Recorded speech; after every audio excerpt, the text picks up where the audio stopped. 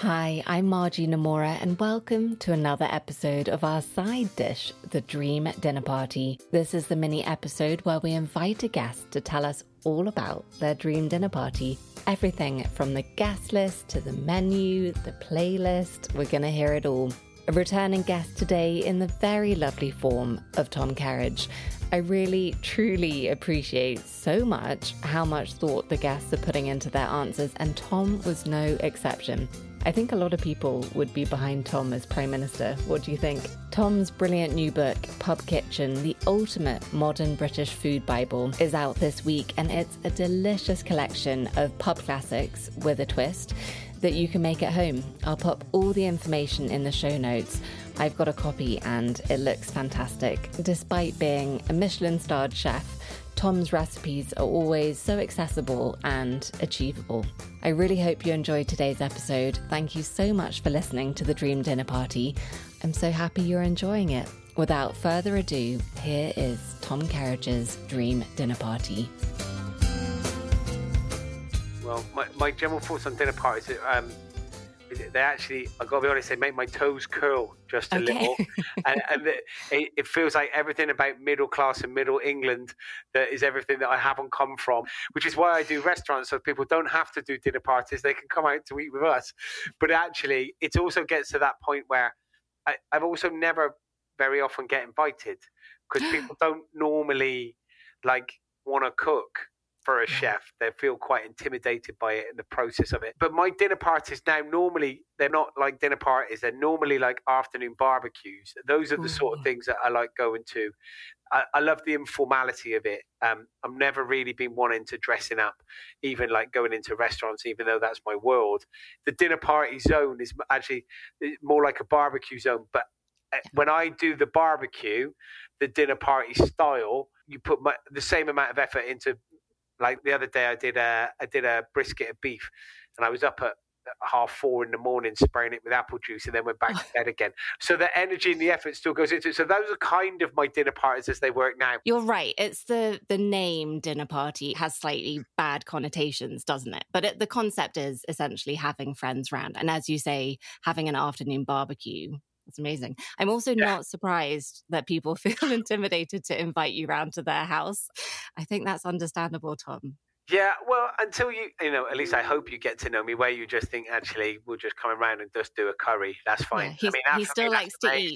Yeah, exactly. Yeah, it's just nice to be invited to somebody else do it. Yes, absolutely. So, Tom Kerridge, welcome to your Dream Dinner Party. We're going to begin with the guest list. Who are you going to invite? So the guest list is Barack Obama, Jess Phillips, the MP, Joe Marler, the England and Harlequins rugby player, and Brian Blessed, the really loud, over-the-top, English, eccentric, giant human being actor. Wow. Okay. This is quite a combination. Let's go through each of them. Why have you selected each person? Should we start with Barack Obama? Yes. I mean, I've always felt fairly political even from a young kid. I come from a working class background, single parent family, and politics I've always been quite interested in it. My uncle was a member of the Labour Party. I felt politics was always something that I've been quite interested in, particularly where people genuinely represent a group of people and a people that feel that they're always, I suppose, on the harder side of society, that do need representation, that do need the underdog, that does feel that sometimes corporations or money just rules the world, where people need support and representation. I think Barack Obama is somebody who still represents people. He's somebody that came across with, I suppose, class and charm, credibility, coolness. He was a person that I think you could probably connect to. There was a lot of honor about him and grace. And I think that's probably been showcased even more by the following president that came in. I think the past few years, we've missed this world of normal human beings, like the grown-ups being in charge. It's like everyone's gone away, and it's like a load of teenagers have found themselves at a dinner party with the keys to the booze cupboard and have and all been doing like ludicrously mental things. And it's about time that the grown-ups came home now. There needs to be some sense of credibility coming back. And he was somebody that I think represented people. And he was so cool and is so cool and has, if you think of the wonderful stories and connections of people you could get out of him, like global world stories and how connected he is, I think he would be a very, very interesting dinner party guest. Yeah, he would be amazing. You're so right. Like when he came into power, you could feel like the whole world just felt so excited. It felt like such an important moment in time, didn't it? Yeah, massively, yeah. But I think once you get him to your dinner party, you'll never want to let him go, Tom. No, I think we'd have to convince him to run for one of a party or set up his own party in this country. Like he's not allowed to leave unless he runs for some form of political party, sets up one here and has a go at it. Like I think he'd have a lot of followers. Yeah, there you go. Okay, let's make it happen. Right. So who was next on your list? The next one was Jess Phillips, the Labour MP. So I follow the Labour Party. I'm a Labour Party supporter. But I don't always agree with everything that they say. I do find politics quite an interesting space to be, but it's not just like, it hasn't got to be like football where you are just one team and that's it and that's the only thing. You can have understandings of both parties, and this is why you have cross-party conversations. But there's something about Jess Phillips. I've been very fortunate. I've met her and she's very connected with people. My mum's from Birmingham. I know the city well, not really well, but I know it quite well, not as well as I know London. But she represents an area, she represents people, she represents that working class background.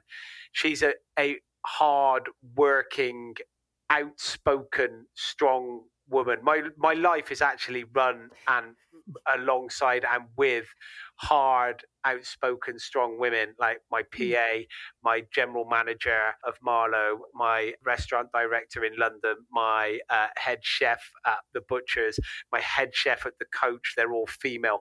My wife, the strongest person in my life, is a female, hardworking artist. I like being surrounded by really strong-minded and strong-willed women that take control of situations, and Jess Phillips is somebody that I think would hold her own and have so much to say and represent an area and a working class background. And I think she'd get on very well with Barack Obama. Would you ever be interested in getting into the world of politics? So I do think about the world of politics. Yes and no. In some ways, I'd love to be involved in it, and I try to be involved in it as much as I can in terms of helping regarding the hospitality industry and regarding things like the free school meals and the Healthy Start scheme and the full-time meals campaign that I set up. So when I talk to people about, coming from a single parent family, having free school meals, understanding the pressures that single parents face, the understanding of the stigmatism that kids might have of feeling that they come from that, that is something that I can talk about. It's something that I know and recognise and come from. So I find it very easy to talk about that. But if you were to talk to me about the NHS and the housing crisis, and I could understand the party political line, but I couldn't really tell you from my heart and soul. Don't let that stop you. It hasn't stopped anyone else. But that's where I think I would come unstuck as a politician, because I couldn't really talk about it from a heartfelt view. Right. So who else was on your list? So it was Joe Marler, the England and Harlequins rugby player. He's played for Harlequins his whole career. I'm not a Harlequins fan, by the way. I'm from Gloucester. I'm a big Gloucester fan. But he is someone who I find incredibly inspiring, very interesting in terms of competitive sport. I'm a big rugby fan. And it's where I used to play quite a lot as I was a kid. My best friend played for Gloucester and England. And the difference between him becoming a professional sportsman, the commitment that you give is very similar to that of a chef. There's so many sacrifices. And Joe Marler at some point, and still does represent England. At one point, he was most definitely the best in the world at his position. And he still has a huge impact now. He's gone to the World Cup. He's there for a point. He might not play all games, and he won't play all 80 minutes of all games. But he's coming towards the end of his career, and he's at that transitional point, I think, of finding a place for himself in the media. He's got an incredibly well listened to podcast. He talks very well. He's very funny. He's very charismatic. But he's also done a huge amount for mental health, for representing Calm, the mental health charity, the commitment that he's given to being a committed sportsman in this very gladiatorial, hardcore sport. And I love that, the idea of the talk of what he's achieved, where he's been, the world travels that he's been on, the places that he's seen, the stories that, imagine being an international rugby player and the daft stories that there might be. I think that makes a good dinner party guest. Definitely. Oh my goodness. Okay, this is really shaping up to be a very good dinner party. And now we haven't even got on to Brian Blessed. Yeah, Brian Blessed. I don't know how old he is. He must be nearly 80. I mean, if not more. He's been Hollywood movies. He's played incredible parts, and you've seen him interviewed in times where he's almost brutally funny, like in his honesty. But also, there's a lot of things about him that I remember as a young kid watching and reading and seeing newspaper and television reports of him climbing very high up Everest. Really? Yeah, he's done it 2 or 3 times. Oh, wow.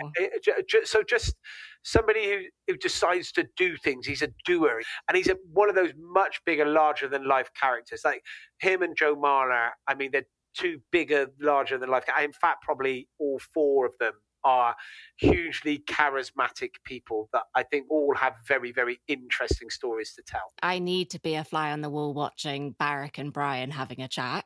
Yeah, that would be really interesting. Yeah, and loud, I imagine.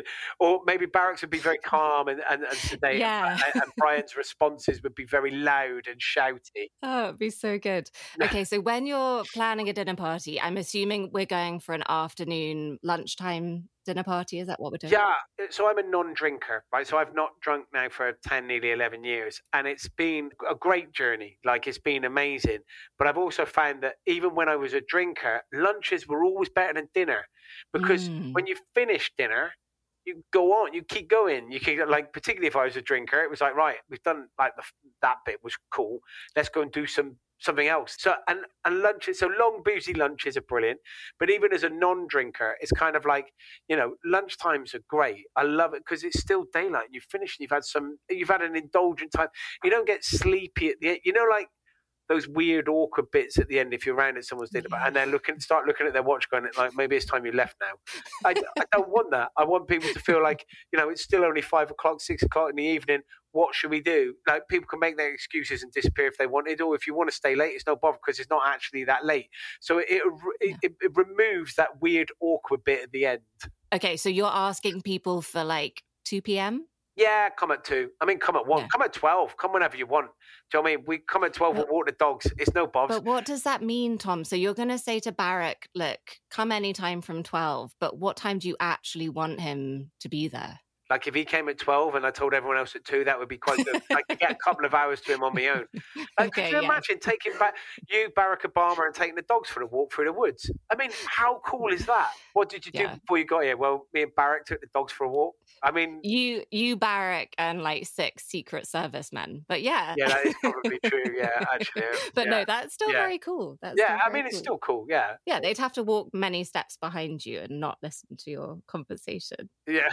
When you're planning something with friends and something like this, are you very prepared? Like, do you know well in advance what you're going to make? Is everything ready to go? Or how do you approach that side of things? Well, yeah, something like this I am. I mean, I'm quite lucky. Look, this is my job. Cooking is my job. So now on a Sunday morning, like my little man, he goes to rugby. I take him to rugby training with all the other mums and dads and the other kids there. And if what are you doing this afternoon? Oh, we ain't got nothing. And I go, well, should we come around our house and do a barbecue? And like, everyone will go, yeah, all right. So then you might end up with 25 people in our house 2 hours later. So I'm quite good at Be careful who you tell this to. You're going to have loads of stragglers turning up on a Sunday. You're going to have to come to rugby training first. That's the thing, to get the I'll be there. But then, so that I'm quite good at doing that last minute. Let's do that. Let's just set fire to something and cook something. It'd be quite good fun. Yeah. But actually, when you go with something like this, it would be much more structured and planned. I know the menu that I do, I put it together, make sure that it works, so that it actually works out as a stress-free thing, because those things you are still cooking whilst people are there. I'd like to do something that was a little bit more organised so you can enjoy the time of people's company, and that's really important when it comes to those kind of dinner parties or inviting people around things, having that kind of structure so that you can plan, so you can actually enjoy process of being a host rather than getting everybody and you hiding in the kitchen. Well, especially because it is your job. So otherwise you're just in danger of doing your job in your house for the guests. And set the scene for us. Is this happening at home, or where do you envisage this happening? No, I do it at my house. I'm very lucky. Yeah. We got we've moved, myself and my wife, we've been married 23 years coming up, and we've been together quite 25, 26 years, maybe more actually. But you get to the point where, and we've moved house. I think the last count was something like 13 times. But we're now at a place where we're not moving. Like, okay, you're in your forever house. Yeah, we've been there for ages. And Beth's an artist, and she's got a great big studio underneath the house. And we're very lucky; it's on the river in Marlow, so we got everything about it is great. And the kitchen is, the kitchen's good. We've done it once, but it's not right. I want to do it again, but we haven't broached that subject just yet. Okay. Okay. I'll have to bide my time with that one. I've got to work out when's the right time to tell her we need to do the kitchen again. Yeah. But it would definitely be at our house. It's a nice space. It's a good place to be. We got enough room, and I'm much more comfortable cooking in my own zone. Yes. Okay. Well, that sounds gorgeous. So, all of the guests have now arrived. What's the first thing that happens? Do you offer them a drink? Are they going to have any kind of nibbles or canapes? What kind of thing? Yeah, there's a couple of things we do. Drinks, always something bubbly. So it could be really nice, interesting ciders, which are lovely. Some beautiful champagnes or English sparkling wines. We'll do that. Or we do sometimes Fortnum and Mason do these really nice kind of like sparkling teas for those who aren't drinking. And canapé wise, we would do this lovely kind of like smoked cheese gougères, which are kind of like little shoe buns with cheese on the top, and then you pipe them with this lovely little filling smoked cheese gougère with grated truffle on the top. Or sour cream and chive Pringles with caviar, because that's like amazing. Oh my goodness, I've never had. I love that with crisps, but I haven't actually had it with a Pringle. But that's a great idea. Yeah, but it's got to be the sour cream and chive one, right? Don't do the spicy Mexican one or the barbecue stuff with caviar. It don't work. So it's got to be the green tube with caviar. Magic. Okay, red tube at a push. Yeah, red tube at a push. Yeah, salty ones they'll be okay. But okay. I'll go green tube and caviar. Yeah, I can see Barrack enjoying that. Yeah, me too. Yeah, I can also see Jess Phillips going, "What on earth is this?" And do you play music when you have people around? Like, is music a big part of your life? Music is a big part, yeah, but it would be something like a Spotify playlist. You know, when you go in there and you find like a band radio, like they have like I don't know, Bon Iver radio or Oasis acoustic radio or like something like. But it would definitely feel something a bit more just backgroundy, guitar-y, bit indie-ish. That's sort of would be on in the background. Not too loud, because the last thing you want is Brian Blessed having to raise his voice above the music. That would be the last thing we want. Yeah, Brian Blessed being loud. My God. Okay, so now it's time to sit down. Talk us through the starter. So the starter would be a twice-baked cheese souffle. So 2 reasons. One, because it's a very simple, and I love the simplicity of dishes like that done really, really well. You could celebrate really good British cheese, big strong flavors like punchy, like that salty, slightly acidic cheddars, like a Montgomery cheddar. You could use something a bit milder, like a double Gloucester, and then you just do a kind of like a cream sauce over the top when you rebake it. So you could do the first bit baked, chilled, ready to go, onto a tray, ready with a splash of cream over the top, some more grated cheese, back in the oven, baked for the second time. So it's actually non-stress. It's literally putting it back in the oven for like 8 minutes, and that's the starter done. You've done all the work beforehand. So that would be the starter. It'd be a twice-baked cheese souffle. That sounds amazing. And who are you sitting next to, Tom? I don't know. It might be a little bit weighty, me, Brian Blessed and Joe Marler on one side of the table. It might be a bit... On a bench. Yeah, it might be a bit on a bench. It might be a bit... We might have to swap over a little bit. I think maybe I might have to sit opposite Brian Blessed just so that the house doesn't tilt. Stop it. Also, if you've already been for a walk with Barrack, you don't need to be exactly. Next to him. I've bored him to death with my rubbish stories. I can it's your turn, Brian. Now I'm going to chat to you. Okay, everyone has enjoyed their cheese souffle. What are you going to move on to for a main course? Main course is going to be a treacle cured beef fillet. Now, this is something that we you cure in treacle for 24 hours, and then sear it up in a pan, and then we roast it in an oven, but on a really low temperature. So when you talk about like sous vide cookery and it's dropped in a water bath and it cooked at a really slow temperature and it gently the middle of a medium rare steak, I'm going to boil you a little bit now. Middle of a medium rare steak is around about 57, 58 degrees centigrade, right? So when you drop it in a water bath at 57, 58 degrees centigrade, it's never going to overcook. So you can leave it in there for ages. If you haven't got a water bath, don't matter. Do it in an oven. So in your oven, set it on 60 degrees centigrade. So I'd sear it the beef, put it in the oven at 60 degrees centigrade, and then it could sit there for 2, 3, 4 hours. It's absolutely no bother. It's never going to overcook, all right? And you got that lovely caramelization from the treacle, and then you've seared it up, so it's cured and cooked. So the veg that you could serve with it, a salad. I like a really peppery salad. For me, would be amazing. The steak and some baked potatoes. Again, I love a baked potato done properly, and you could mix that with butter and bone marrow. So you've got baked potato mixed with butter and bone marrow. But baked potato, again, is something that you haven't got to worry about. It's done, it's cooked. Salad and beef fillet, beautiful beef fillet, but it's not overcooked. Can sit in the oven whenever. Again, you've got plenty of time to chat, talk, stress-free cooking. Oh, that sounds absolutely amazing. I'm assuming at this point, have you moved on to the wine? Yeah, I mean, to be honest, wines there we'd do a nice red for whatever people wanted. Also, because it's that treacle cured, it's got that rich dark flavour. I'd look at stouts or dark beers.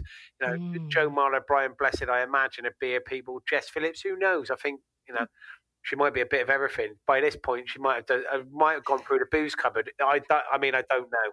What do you tend to drink at things like that if you're not drinking? I drink Ribena. I drink coffees pretty much all the time, all day long. Okay. But I do like, there's a non-alcoholic distilled spirit called Seedlip, which is that, and a tonic water is great. Ribena in a wine glass? Nah, like probably one of my little man's Mr. Men glasses. A Tommy Tippy with the double handle. How are you going to finish the dinner party? What are you serving for pudding? Fruit pavlova, really nice, easy. But I make the meringues. Again, you can do them beforehand, but I still want them crispy on the outside with a little bit of chew in the middle. And then I would probably serve the fruit on the side and the cream on the side, and then just put them a big meringue in a plate so they can smash the top as they want, put the cream on, and whatever fruit, depending on what time of year it is. So we can go seasonal. As we head into autumn and winter, you could do apples and pears and blackberries, and you could do dried fruit coming through into late winter. But, you know, summertime, there's nothing better than strawberries and raspberries and, you know, that sort of. So it depends on the time of year when they can come. And so far, they've had Pringles, right? They've had Pringles, some whipped up egg white with some cheese. They've had a baked potato, and now I've given them a meringue. Like, I mean, it's not quite what you expect of a 2-star chef, but I'm sure it tastes nice. All washed down with a side of Ribena. Exactly. Yeah. No wonder people don't come to my dinner party. No, Tom, what are you talking about? This sounds absolutely amazing. They are very, very lucky to be invited, and it sounds incredible. After all of the food has been eaten, if you're having a day barbecue, what tends to happen afterwards? Like, do you play games? Is there dancing? Yeah, you kind of like see as the day goes. I'm always up for a game of Trivial Pursuit. I love things with like where you got to use your brain and your like general knowledge, like things like that. They're things that I generally find myself better at. I'm not very good at I wasn't very good at school. I wasn't very good at concentrating on particular subjects, but my brain bounces from one thing to another. So it does take in all sorts of bits of ludicrous knowledge. Like, I mean, I won Celebrity Mastermind. Like, you know, I was kind of like... What was your specialist subject? My specialist subject was Oasis. Yes. So I did all right on that, but I wasn't in the lead for my specialist subject. Dick, or Dom was from Dick and Dom. I can't remember which one it was. One of them was in the lead. But I won on the general knowledge bit. That's very unusual. What, to know stuff? No, I think to be in the lead for the general knowledge and not for your specialist subject. Well, I'll come back. So, I was in second place, and then the general knowledge of smashed it. Maybe it was luck. I don't know. So a game of Trivial Pursuit, like, you know, something like that. I'm quite up for that. I quite like the idea of that. And of all of your dream dinner party guests, who do you think you'd be most likely to keep in touch with, but also who would you most like to keep in touch with? I think I would be more likely to keep in touch with Joe Marler, because I'd always be after England tickets. It would be lovely to stay in touch with Barack Obama, but I'm sure he's very busy. It would be that point where he would just keep getting missed calls off me, you know, and then at the end he would block my number. Probably. No, not after he's enjoyed the Pringles, he wouldn't. That's very true, and been on a dog walk.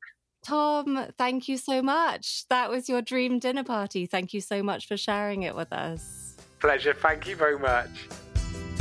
So there we have it. Tom's dream dinner party is over. The food has been eaten. The guests have gone home. I do hope you enjoyed today's episode, and make sure you're subscribed to catch all episodes of the Dream Dinner Party and Desert Island Dishes. Thank you so much for listening. Bye.